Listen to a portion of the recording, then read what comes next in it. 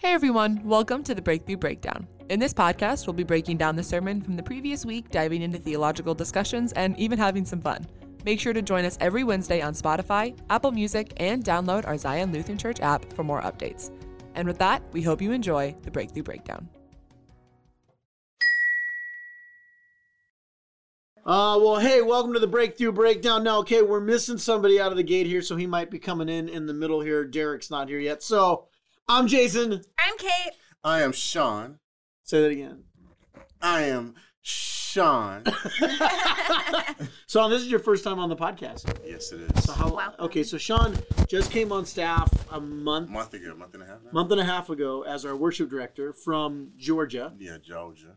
Where in Georgia are you from? I was born and raised in South Georgia, and I went to school and lived in North Georgia for about 5.5 years. Okay, how you like it? I mean, it's Clear Lake, Iowa, definitely not Georgia. Yeah, I like it. It's a different pace of life here, and because it was nothing but nonstop, constant business, and me going to different gigs, and making money, but it was just I needed a new pace. So this is real nice to do. And you just got married? Yes, about September 11th. Yes. It's not weird that I know that. Yeah, creeper. Yeah. Well, you just got married. May 22nd. Is this I almost forgot. Almost 7 Sorry, months? John Hubble. Yeah, it's getting there. I don't know. It was a while ago. It was May. Lisa and I are coming on 20 years. Wow. 20 years in January. She put up with you for 20 years? Yeah, well, I pay her well. Oh, hello. Hi, Hey, Pastor Derek. Everybody say hi, Derek. Reverend Derek. The now. Reverend, your Honorable Reverend Derek. Derek Eugene. Eugene Crawford. Round of Because I didn't know that your middle name was Eugene until your ordination. That's Why didn't you know that? So, Derek, how long have you been on staff now? I started in December of 2015. So, it's almost 7 years. Yep. 6 years. But then I have started volunteering as a youth program in 2012. So, like July of 2012. Oh, wow. That's crazy. And, Kate, how long have you been on staff now? I don't know how long I've been on staff. That was like March of 18, I think. Or 19. I can't remember. But I've been a Christian since August 2016. I've been at Zion since 2016, but I've been on staff, I think, since 2019. You can't see this, but I'm giving her a knuckle bump right now. I've been on now, so we came June 1st, 2017. Yeah. So I'm coming up 4.5 years right now. Wow. Which is crazy. Well, so we're in our Passport series. And last week, Megan, can I just say what a great job Megan did on Incredible. Sunday? She got out the stuffed animals. I agree. I think your stuffed animals not tearing apart was better than my idea. But I still would have done it. I really like that how she did it. It was really well done, and it was it did its job of being an object lesson. It stuck in my mind how she had someone come up with her, the whole pinky thing, the walking through it as she was talking. That's how an object lesson. That's the point of it. And I thought she did it really well. You know what I loved is when she said she brought out the pigeon and it was a chicken. Yeah, she was funny. I love it. I love seeing Megan so funny from the pulpit. It was really well done. Well, and a lot of people may not realize Megan is actually. She's very funny to begin with. She's a goofball. She is. Well, I think we have a lot of goofballs. You're a football. But I like that it took it real, too, and was like the robes were dripped in the blood. Yeah. That was good. Yeah, I told her after the sermon, I'm like, wow, you were very charismatic. And not like the religion, but like the person. Like, you were very charismatic up there. Like, that was awesome. She wasn't speaking in tongues. Engaging. She's also very poetic. She's like, I write poems and stuff. And so, like, to hear someone do that from the pulpit is really different. It was well-spoken, soft. Yeah. It was softly said, gentle. There was a gentleness to it without it being, Also, as someone who's very poetic, I understand. Exactly. When we think of you, Derek, what goes through our mind is, man, Derek is... Okay. I would love to hear Derek's poetry. Roses are red, Can we do, like, a blue. spoken word night? One time in, like, I don't know if it was junior high, and I'm like, this is dumb. Do you remember having to write haikus? I remember having to write haikus, and you had, what was it, a certain number of syllables. And Yeah. Yeah. Well, and I like the limericks where it's those are really all funny. the limericks I know I'm not allowed to say. Yeah. Okay. They're all Pastor Jason. They're all the limericks I know aren't good. It's like all the hard. words I learned in Spanish when I was in high school. Bless is a little hard. So Megan did an amazing job, but I loved what she talked about was getting into this, that we have a God of promises, and specifically that in the Old Testament, well, actually in the Old and New Testament, covenants were different than just a contract. Like there was a sacredness to a covenant, and a lot of covenants had to do with blood, because blood represents life. And the idea was, if you break this covenant, it's going to cost you something. It's going to cost you life, your life, or something. And as we talk about this whole idea of a God of promises, this week we're getting into the last part of Galatians chapter 3. And it deals with this whole idea of that God has created a church, that the church is supposed to not look like the world. The church is supposed to be a glimpse of heaven. And Paul goes into this whole idea of, and this is verse 26 through 29, so in Christ Jesus you are all children of God through faith. For all of you who were baptized into Christ have clothed yourself with Christ. There is neither Jew nor Gentile, neither slave nor free, nor is there male and female. For you are all one in Christ Jesus. If you belong to Christ, then you are Abraham's seed and heirs according to his promise. And here's the thing that for me, when I became a Christian, we didn't spend a whole lot of time in the Old Testament. And really, like, the Old Testament was kind of an afterthought. And we talked about creation. We read a lot of Psalms because Psalms are cool. But Paul's entire theology in Galatians is rooted in the story of Abraham. Yeah. And unless we understand what God was doing in Abraham, we don't really understand what Paul's gospel is, because Paul, according to his gospel, how he understood the gospel, is not rooted in Moses, but it's rooted in God's promise to this random guy named, that was weird. I'm getting a call from Italy. This random guy's name, that was weird. Yeah, no, I thought I had my phone on silent. I'm getting a call from Italy. Answer it online. I'm not answering a call from Italy. Put it on speaker. I might go there one day. So. That's awesome. And so if we understand Abraham, God makes several promises, covenants with Abraham. And some of these, that's what Megan dealt with last week. Let me ask you guys. Now, again, Kate, new in faith. Sean, newish in faith. Sort of. I've been doing ministry since I was 15. Okay. So yeah, I mean, I'm only 23, so yeah, it's still pretty new. Newish. I mean, what is it, 6 years? Yeah, I still make Same people as mad because of what things I say. So yeah, I'm still learning. Derek, you came out of the womb singing hallelujah. Yeah, so you're 33. You're 30. Jesus year. Jesus death year. You might already outlive Jesus. Way to go, buddy. I think one of the things that we forget, or that we don't always understand, is what a big deal it was that God shows up to this guy Abraham, or Abram at this point. And until we understand that Abram wasn't Jewish, there was no law, there was nothing that set Abraham apart. God did it because God is God, not because of anything Abraham did. It's because he chose Abraham for his purposes.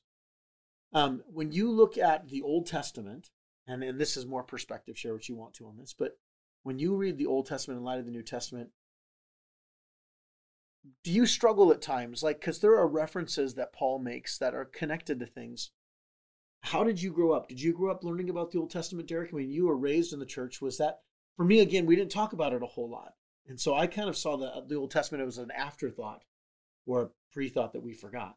Yeah, we definitely talked about the Old Testament. The problem was it was like your core Bible stories, like the ones found David basically in Genesis, and then maybe some on King David, but not much beyond that, unless you were just adding a psalm in to your readings on a Sunday morning. And so, but not to the level of how much interwoven Scripture actually is, and how much it plays off of, and how almost everything Jesus says is pulled from some sort of Old Testament idea. Yeah. So I'd say not as much, but it wasn't like they didn't ignore it. It was just more of, they stuck to the easy stuff, like Noah, David and Goliath, that type of stuff. The stories, Father Abraham, the stuff Yeah, that type of stuff. Yeah. So a little more watered down probably than at the full scale of VeggieTales stories. I think I was I've never really seen a VeggieTale though. Ever. Wow, Somebody I else. can't wait to have a movie night with you. Just kidding. I think I was actually really blessed to find faith as an adult because I was offered a very holistic view of how to read the Bible and what the Old Testament, how to experience the Old Testament through the lens of the gospel. Like, we know the end of the story now, and so when you get to read the Old Testament, it was suggested to me to read the Gospels first, in fact, John first, and then go back and read the Old Testament through the lens of what is ultimately the end of the story. And I try really hard in children's ministry when we do bring out the Old Testament that we always connect it back to the gospel. And that way you try to get that overarching vision of what the entire Bible is trying to say. So that way it's not, I mean, we can dive really deep like we do in adult church, but kids' church, it's more of what are the foundational things we need to know and how can we view this Old Testament with a really holistic view of all of it, the big vision, the big purpose, the big picture. Yeah. So I think I was blessed as an adult to find faith later. I didn't have snippets or watered down things in my childhood. Yeah. So how about you, Sean? Well, yeah, because I didn't grow up in church, even though growing up in the Bible Belt in the South. And I mean, I was so deep in the South. You sneeze, I'm in Florida, and so like it was deep. And so, when I became faith, when I was like 14, 15, the thing was being in a Baptist church. Only time we heard of the Old Testament was like hellfire and brimstone. Yeah. Right. When God set the whole city on fire because of all the other sin. Yeah. So like. That was the only time, I didn't grow up with a youth pastor, and so like, I considered her a youth pastor. She was the older sister of one of my closest friends, and like, but it was only like 6 of us, and then she was like the oldest one, so she would come with a lot of scriptural stuff, and once because we dug in a lot of different pastors like Matt Chandler and David Platt and all these different pastors. So different. So this is the difference age-wise. When I grew up, we didn't have cool pastors like that. Yeah. I love Matt Chandler. Yeah, so like we grew up with, I listened to those or like we would research different pastors to go listen to, or we even take youth trips to go to their churches just to listen to them. And we were like young though, and so like you got exposed to the Old Testament pretty early on. Yeah, so like I got exposed, and like I always saw it as just the lens of this is the reason why Jesus came, and this is the lens of this is the cool thing of like. Yeah. You see the foreshadow of what Jesus is doing, because like a lot of times, like when like in David, like when he's in the fire, like people like believe that it was Jesus and it wasn't just an angel. Oh, Shadrach, Meshach, and Abednego. It was Jesus that came down, and just like he was that image of that angel and stuff like that, and so like just those. And as I got older, I got into New Testament. Okay, that's awesome. Yeah. So I know for me, like my youth pastor, we talked about the Old Testament. And like he didn't avoid it, and he would say things like, you have to read the New Testament in light of the Old Testament, but we really never actually explored it. Yeah. And I think part of it is that the Old Testament is more stories, whereas the New Testament, apart from the Gospels, the New Testament it seems like it's life application, though it's much deeper than that. And I think this is what's interesting for Galatians. The first 3 chapters of Galatians, Paul is completely rooted in the story of Abraham in contrast to Moses. Mm-hmm. And there's 430 years between the two of them. Yeah. And I think sometimes we forget that if we don't understand these stories, and here's the thing, the Gentile believers didn't grow up learning Bible stories. So this idea of Abraham was completely new. So Paul's not talking to the Gentiles as much as he is to the Jews, the Jewish believers. And what I love in this is that these promises, so God makes several different covenants, and I think we talked about this in the last podcast, but part of the covenant that God makes with Abraham, and sometimes we forget they weren't separate covenants. They were extensions of the original covenant. And so God, he tells them, I'm going to give you, I'm going to make you great on the nations. You're going to have land. You're going to have offspring. You're going to be a blessing to the world. Abraham's old. Abraham can't have kids. And his wife, Sarai, who eventually becomes Sarah, she's old, doesn't think she's going to have kids. And then here's the part, and again, we don't get into this on Sunday, but Abraham tries to take matters into his own hands. And instead of trusting God's promises, And Sarai goes, well, here, take my servant, which interestingly for us, we can not really pay attention to. Essentially, that's sex trafficking. Like, I mean, think about that for a second. She gives her maidservant, who doesn't say that she's willing to, Hagar. Hagar nowhere does it say she wants to do this. She gives her this. Like, the Bible's messy. Yeah. And it's in this messiness that God does incredible work. And I think there's something for us in there, is that God uses our mess, and it doesn't mean God approves of it. And when Hagar gets pregnant with Ishmael, who was technically his firstborn, Abraham's firstborn, God never told him to do that. That's what he did when he took his things into his own hands. Then God eventually gives him a kid, and through Sarah, and that becomes Isaac, and we get the whole stories there. But one of the things that we talked about this last Sunday was an extension of God's promise, where Abraham's like, hey, what about this kid thing? And God says, hey, I'm going to make many nations from you. Yeah. Not only are you going to be a blessing, but nations and kings are going to come from you. And this gets us into what Paul is talking about in this week's sermon, which is that essentially the Jews thought the goal of Christianity, of God's kingdom, was to make everybody Jewish, because that's Moses. God worked through Moses and said, hey, listen, I will be your God, you'll be my people, obey these commands, you're going to have land, right? But what God tells Abraham is, you're going to be a blessing to all nations, to all people, which means we're going to have a multi-ethnic church.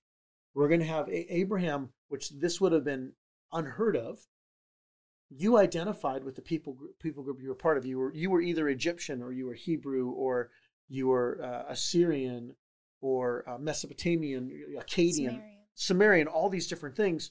And yet here God is saying, in Abram, who is is in the land of Babylon, he would have been known as Abram the Babylonian. Yeah. And when God gives him a new name, he gives an extension of himself. God's proper name in Hebrew is Yahweh, or Yod-He, Vav-He.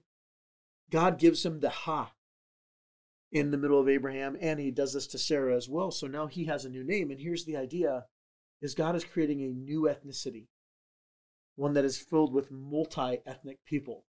We are now united in God. Abraham is going to be the people of a new type of nation that isn't about being black or white, though there are certainly black and white people. It's no longer about identifying as something. You are now part of God's kingdom. And that kingdom is multicolored, multicultural, multi-ethnic, so many things that pull into this. All right, so here's what I want to talk about today. When Paul talks about this whole idea of the church looking different, and we really got into quite a bit on the multi-ethnic church, what's the struggle? What's the struggle of trying to be a church that really wants to be this vision of the gospel, that recognizes that the church is not just supposed to all look the same, that we are called to be different, and in that celebration of difference brings diversity? What do you think the challenge is? Why is it so hard, apart from human nature, why is it so hard to be a church that wants to be multi-ethnic, that wants to reach all different types of people? I think part of the struggle for me, like the first thing I think of is, I don't ever want to make anyone feel like they don't belong, or that there's something wrong with them. And I think the fear can be, once you start going after, or like you don't want to laser focus in. So say we're trying so hard to be this multi-ethnic, such a diverse church, and then in order to do that, to become more diverse, we might have to focus some of our time, effort, and energy into getting more diverse people coming in. And by doing that, the fear is, what if you make other people feel like they're not enough? That's, you see that a lot. Like, anytime you focus on one person group, the other people groups get, well, what about me? Don't all people matter, right? We hear that a lot. And I think that's that fear of, it's like, yeah, but when the one sheep leaves, what do you think the 99 is supposed to be doing? Complaining that they're not important anymore? Right? No, you're holding down the fort. You're going after that one as well. You're supporting the shepherd, and you're doing what you're supposed to be doing. And I think that's part of that fear, is that I won't matter anymore. Well, you don't. You've died to yourself now. You take up your cross and you bear it. Well, and I think that's a great point. I think this extends to, particularly in a church like Zion, where we have two campuses. We have the traditional building, we have the contemporary. And I think one of the things that happens is, and I know it happens, is sometimes our older people are like, well, what about us? Don't we matter anymore? Yeah. It seems like you're only going after this. And the hardest part as a shepherd is how do we care for both sides? Yes. And that's an age thing. Yeah. That's a primarily, not that we don't have young people who go to the traditional service, but sometimes that human nature in us is like, what about me? Yeah. And I've felt that in other areas. What were you going to say, Derek? For me, it boils down even simpler than that. I think it's, when I look at a church, it doesn't have to even be ours, but where it's like, yeah, we want to be, everyone's welcome, but I'm not going to change. Oh, like, yeah. You're welcome to come to my church. Everyone's welcome. I don't care if you're gay. I don't care if you're black. I don't care anything. You're welcome, but we're going to do it my way, and you need to just join. And I think that's our biggest issue is understanding that if we want to be that, then we need to be willing to change so that it is something that everyone can truly feel like they can be a part of, and not just say, well, come be a part of what we're already doing, and we're not going to do anything different. And that's why we know how much everybody loves change. Yeah. Right. Yeah. Well, you can't make a football player go play soccer. Yeah. Like, it's just, like, I've seen it.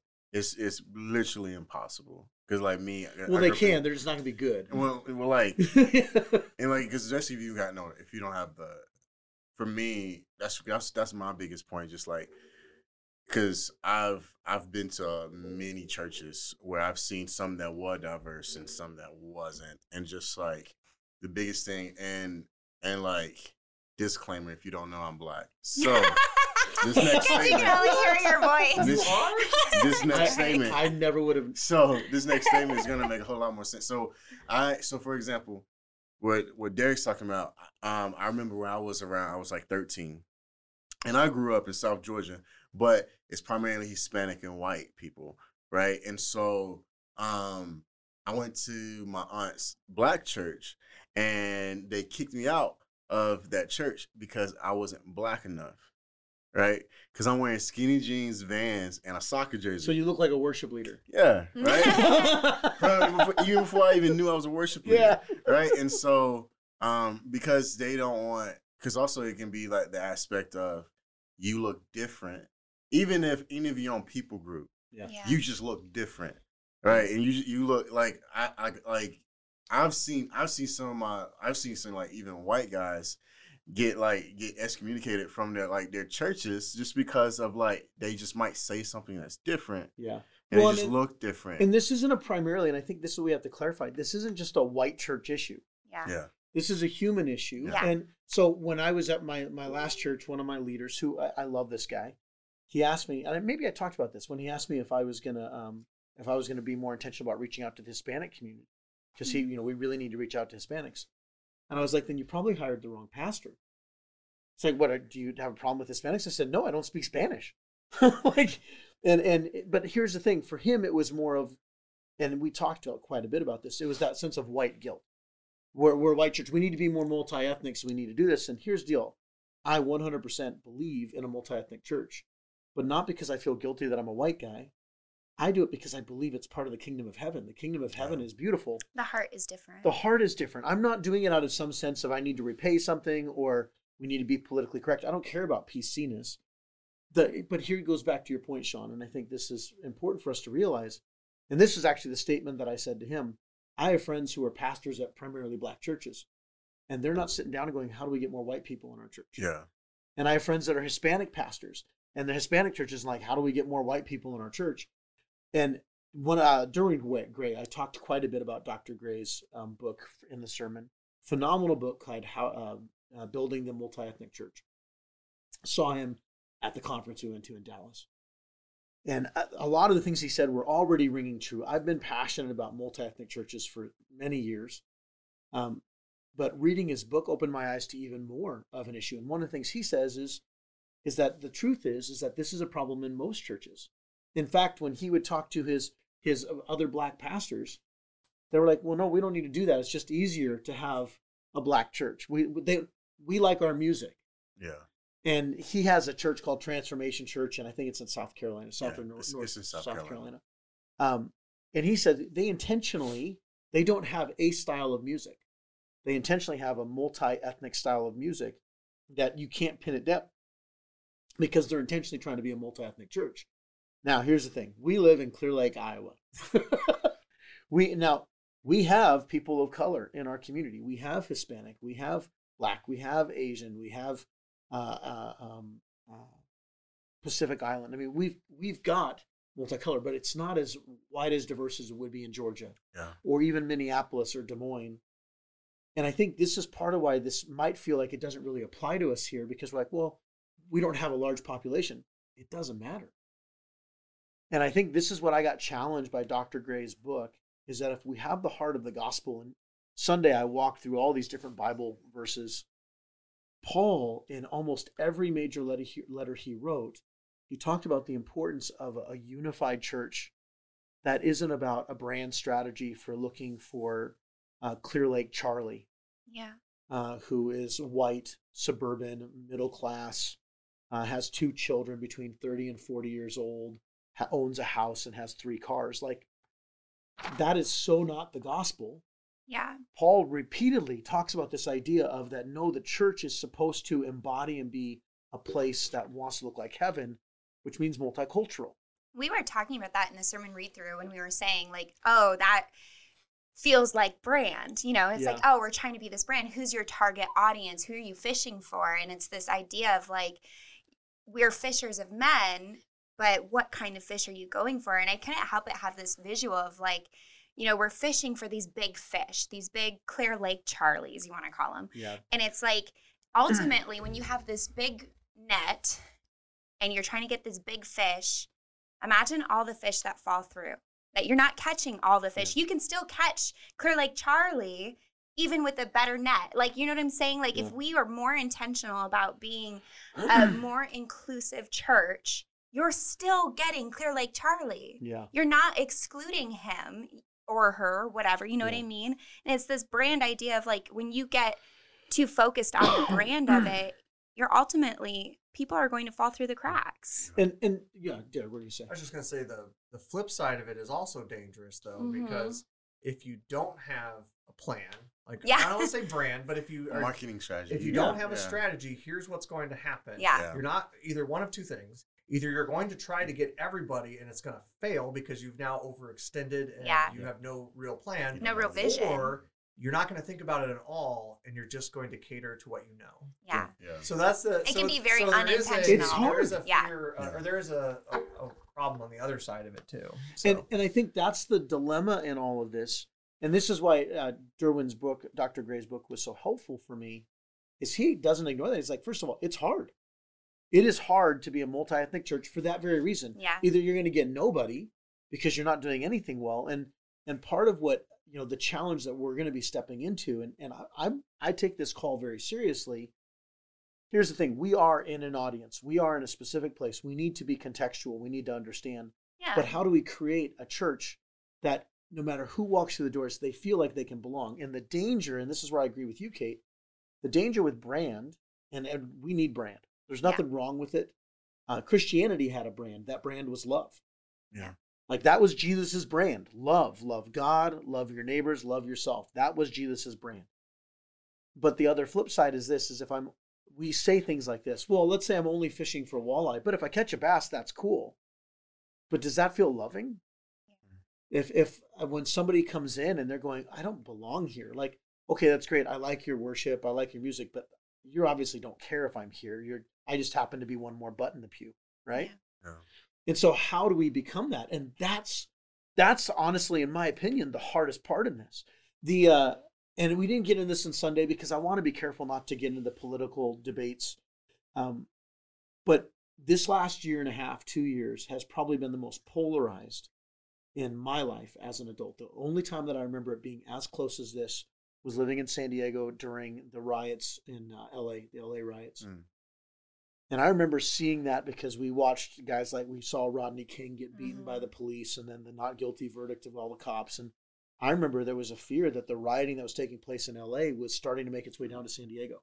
That was the last time I remember having really serious conversations around racial issues. Right. And the way I almost brought it up when you asked about what is one of the major challenges that we're going to have to face. I believe, I'm going to say it in the best way possible. But I believe that in order for us to truly move to a place where we can become a multicultural church, we're going to have to be aware that we like to hide behind our politics. Yeah. We like to hide behind our causes. We like to, I'm not racist. But then when you look at your actions, like, man, you need to reevaluate that. Oh, well, I'm just being this political party. Or, oh, I'm just, this is my cause. Yeah. Or this is, and I think we try to hide behind those things. We try to distract or deflect in order so that we don't have to truly engage with what's going on. Yeah. And I don't even think we necessarily do it to be evil. I don't think we do it to be bad. I think it's just a natural way that humanity responds to uncomfortableness. And it's not just white people, it's all people. I totally agree. I think that it's easier to stand behind somebody else's views than to really be introspective and reflect on what I think. How do I really feel about this? And what are my actions then to step out or into? Yeah, and it's so crazy because, like, me grew up in Georgia where, like, it was just like it's mostly a red state until this past year, right? And so, like, even like hearing y'all talk about that and like seeing where like things can go, because even to the aspect of if you don't agree with somebody else's party or just anything, any viewpoint, right? Even like the simplest things, just like what does the verse Jesus wept mean? Yeah, can just tear up people so harshly. I'm just like, why can't I, like, let me take my time and figure it out? So the people that are like, let me take my time, let me do my research, right? And then because I had to go to my college, they asked me what political party I was, and I was like, it's like I don't know, I don't care, and I had to do research just for me to, on my college application. Yeah. I'm just like, this is a Christian school. I just want to be a worship leader. Well, and I think what you're getting to is that, and this is part of our culture right now, our culture doesn't allow for differing in opinions. You have to agree with me, or I cancel you, or you're out. They expect that hard line from you as well. I have a hard line, you need a hard line. Which is ironic, is that for years, that's what the church was accused of, and now that's what our culture has become. And I think here's the thing. Paul tells us in Corinthians that we have this ministry of reconciliation. And in order to reconcile well, reconciliation only happens when one or both parties are willing to listen to each other. And I think that's what's hard in our current cultural climate right now. The stuff that happened with George Floyd and the Black Lives Matter movement.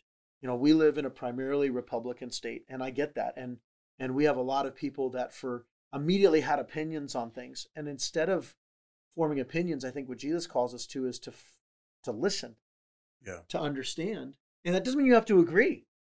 And I think that's part of the thing that keeps us from embodying this church that God has called us to be, is that we immediately draw battle lines. Yeah. And you know what Paul's battle line was? Paul's battle line was a united church that was filled with all kinds of different people. And Paul at one point he says, listen, to a Jew, I'm a Jew. To a Greek, I'm a Greek, which means he had to know his audience.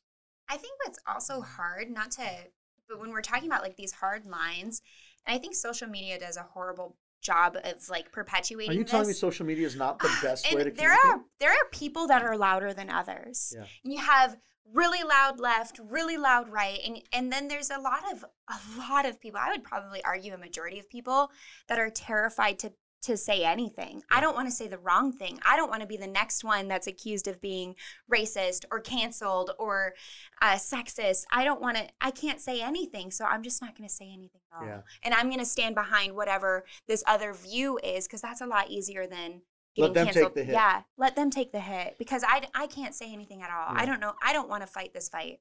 And I think this is what makes it difficult for us as the church, is on the flip side, when the church does take a stand, we tend to take a stand for things that honestly don't embody the values of Jesus. I was listening to this podcast, so I highly encourage, if you want to listen to some great podcasts, one's Theology in the Raw with Preston Sprinkle, the other is Voxology with Mike Erie. And Preston Sprinkle had Tim Gombis on, who's a theologian, probably leans more liberal, and not extreme liberal, but they were talking about how the evangelical church, which we are technically an evangelical church, how the evangelical church moved away from the heart of the gospel because we became more obsessed with power, with control, trying to control culture, trying to dictate. So we put people in political offices thinking that if we do that, then the world's going to look like we want it to. And yet Jesus has this entirely different model of how the kingdom is supposed to work, where we literally submit our power to the Lord. We no longer seek influence so that we have position, but that Jesus has position. And then we put it under this banner of the flag of the cross. Mm. And Gombis was talking about it. And this, I'll be honest, this was hard for me to hear more because it just kind of made me a little mad. And I talked about this on Sunday, is he shared the story. There's a book that he references evangelicalism is a new thing historically. Evangelicalism, as we know it, didn't exist 200 years ago. It's really come about in probably the last 150 years. And it was a response to culture. And Gombis talks about in the early 1900s, 1910s, 1920s, evangelical leaders who were pastors and theologians came together and they were trying to figure out how do they influence culture? How do they form this movement that can shape America? And as they were getting together, some black pastors from black denominations, which is a whole different conversation why we have black denominations and white denominations, asked to be a part of it. And their immediate response was, no, go do your own thing. Yet, not shortly after that, the KKK wanted to be a part of it, and they spent years debating whether or not the KKK could be a part of the evangelical movement. Now, I don't know about you, but that's appalling. Yeah. The fact that there was no debate of, hey, should we allow black pastors to be a part of this movement? It was just a solid no because you're black, we're white. But the KKK, which preaches hatred and racism and everything that is anti-Christ, they actually had to have conversation about it. And while, praise God, they ultimately said, no, we shouldn't do that. Why did there need to be a debate? Yeah. And while I don't think that's as nearly as much as an issue today. So let's realize this was almost 100 years ago. But that doesn't mean that these issues still don't exist in the church. And that's part of what really challenged me with this message and working through Galatians and more of Paul's writing. And quite frankly, Dr. Gray's book really challenged me to go, wow, okay, so if we're going to be the gospel, going back to your point, Derek, it is hard. That's something you said in the sermon read-through too, when you were saying like systemic racism. When that doesn't always mean this institutionalized racism, where we think that that's not a real thing, or maybe we're not getting it. But when you gave that example, it was like, I could see that. I could see how immediately this was ingrained in how they set up this movement. It was immediately set up and around no conversation about the black pastors, but let's debate these white guys that are in the KKK. And that's so, and there are other stories like that. I mean, in the Methodist movement, you had the AMA, American Methodist, or African Methodist movement. African American, I don't remember what the exact title is, but in the 1800s, you had black people were allowed to be in church, but they had to sit in the balcony. They were allowed to be there, but they had to sit in the balcony. And eventually, when they wanted to do, they had to form their own denomination so that they could have a voice in the Methodist church in the 1800s. No, that's weird. That's crazy to think about. And it created this rift in the Methodist movement. And I think we're still seeing these issues that come in. And so I think now what God has been doing, and I think there's a cultural awakening, and sadly the church is just now catching up. I think we're finally starting to have questions and conversations of, okay, yeah, it's way easier to create a homogenous church where everybody looks the same, dresses the same, is essentially the same ethnicity. But it takes a lot of work and a lot of intentionality to be a church that is, to Derek's point, that, yeah, we do have a target. We're not ignoring the fact that where we live. But how do we create that? How do we not use it as an excuse or just say, well, everybody's welcome, and every once in a while we'll catch somebody who doesn't look the same? It's hard, and I don't have an easy answer for it, and that's why I think it's going to be a journey. We've moved into he moves them past just the racial issue, and Paul dives it even deeper. He then goes into neither slave nor free, neither male nor female, for you are all one in Christ Jesus. In the ancient world, slavery, it's estimated around 30% of the population was in slavery at any one time in the Roman Empire. And I remember when I was younger, what was said was this: well, slavery back then was different. It wasn't like slavery that existed in the 17 and 1800s. It was more like you're hired like a worker. You're just a worker. You have to have a job. Nope. There's no evidence of that whatsoever. The reality is that people were enslaved. You couldn't leave slavery.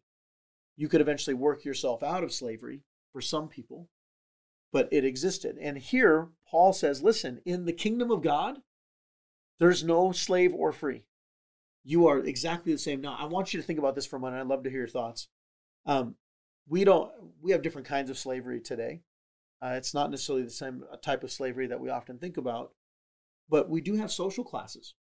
We have ways in which the church says these are people who are free, these are people who are enslaved. What are some of the social classes that come to mind for you when you think about the different classes that we've put in church? And I'll just say, to give an example, I think divorce is one of those. I think in some churches, if you're divorced or a single mom, you're in a different class. And sometimes you're treated as projects, not as people. Yeah. Or you're seen as somebody, wow, they really need Jesus, unlike that married couple who's miserable. We gotta fix that. Yeah. So what are some other classes that come up to you that sometimes we have in the church today? Yeah, I think of, lower class, poor class, poverty line, even like the service industry of like, you don't have that middle class or upper middle class job. I think of single moms. I think of addicts. I think of, homosexual or same-sex attraction, LGBTQ plus. Like, I think of all of those things that separate you from belonging. Yeah. Adult versus children. Yeah. Yeah. There is a Holy Spirit Junior, right, Kate? Absolutely not. Well, growing up in we were lower income. We lived in apartments, and all of my friends lived in houses at the church that I got saved at. And that's a weird thing, but that was. I remember looking for a house when I was a single mom with my son, and there was a lot of apartments open, and I wouldn't do it because I knew that most of his friends don't live in apartments. Yeah. That it comes with a certain kind of social status. Yeah, and there's a perception to that. Yeah, no, I think and this might be because like this is where I lived in the most in ministry of just like of young people, and just from the ages from 12 and like that 25. If you're young and you're just young and dumb and naive, and I'm just like, well, if I'm young, dumb, naive, you're not that far off because as we get older, we just gain maturity from experiences. Yeah. I can say this, and he gave me permission to say this, but like I have a friend in Georgia, he has no life experience, none. He's my age. He's about to go into a full-time job, and he is freaked out to death because older people want to look at young people down, and we have to like work our way up, or we have to prove ourselves worthy, and I don't. Like, how am I supposed to learn if I don't know? So that's a different social class, yeah. I think even in churches, and we don't see it as much anymore, but it used to be, if you weren't Lutheran, you weren't good. Like if you were Lutheran, you had to marry another Lutheran, and if you're Catholic, you have to marry Catholic. Even education at one point, I remember looking down, like there was this whole thing of, if you don't have a degree, these social classes, they matter, but in Jesus, the church isn't supposed to look like that. He then goes on to the issue of women, male and female. Now, again, this is a huge thing that we might miss because of how PC our culture is or how advanced or civilized we are. But in the ancient world, the only people who had status, the only people who could do things were men.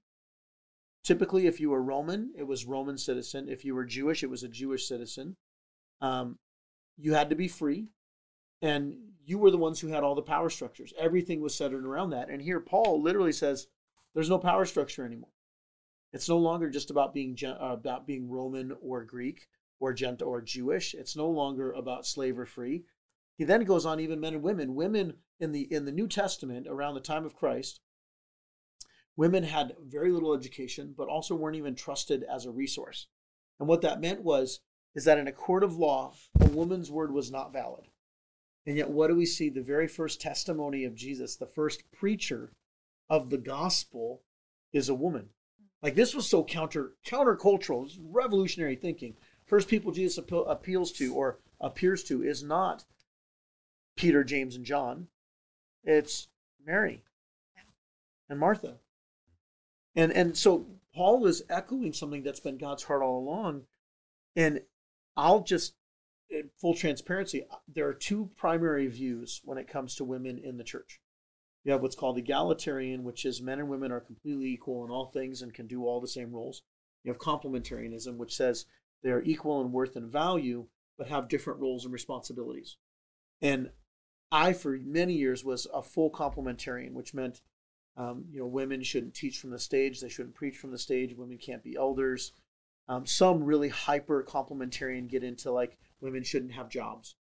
Women should only work at home and take care of the family and be moms, and the husband should be the only one who works and provides. There is that view, and that still exists.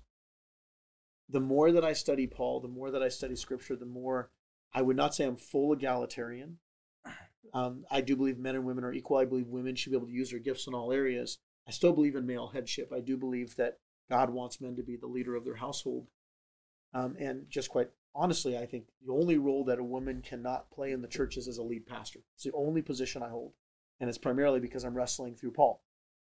But preaching, teaching, being a pastor, leading men, I believe women are 100% have the capability to. Now, here's the thing. Theologically, biblically, there's differing opinions because the Bible's not as clear as we want it to be. Paul says some pretty hard statements. What do we do with this verse when Paul says there's neither male nor female? When in the kingdom of God, God doesn't see male or female, and what they'll argue is, well, that's talking about worth, and while that's true, I wonder if there's more to it than that. And so like here on staff, we obviously have women on staff. We have women who preach on a Sunday. And here at this church, I've never really had anybody raise an issue with it. I'm sure there might be some. But I have been at church. I was at one church where we had a guy literally got up, walked out, and left when a woman took the stage to preach. And he quoted Paul from Timothy and says, I will never let a woman preach to me because that's unbiblical, and walked out. And Paul seems to be painting a picture in which the kingdom is supposed to look different than the world, and that women have the ability to have full access. And there's theological nuances. There are things in Scripture that are hard to read. Okay, so Kate, I'm going to ask you as a woman on staff. Okay,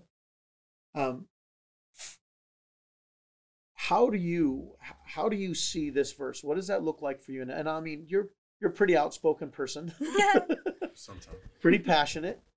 How is that for you in a male-dominated culture? And let's be honest, even in the church today, most leaders of the church are old white guys. Yeah. But I'd love to hear your perspective as a woman who's newish in faith now.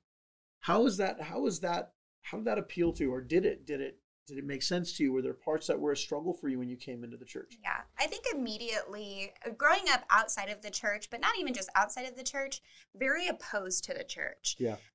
A lot of the arguments that you have for being against the church, one of them as a woman was that I am somehow subservient to all man, like any man, I need to be less than and subservient to just because you are a man.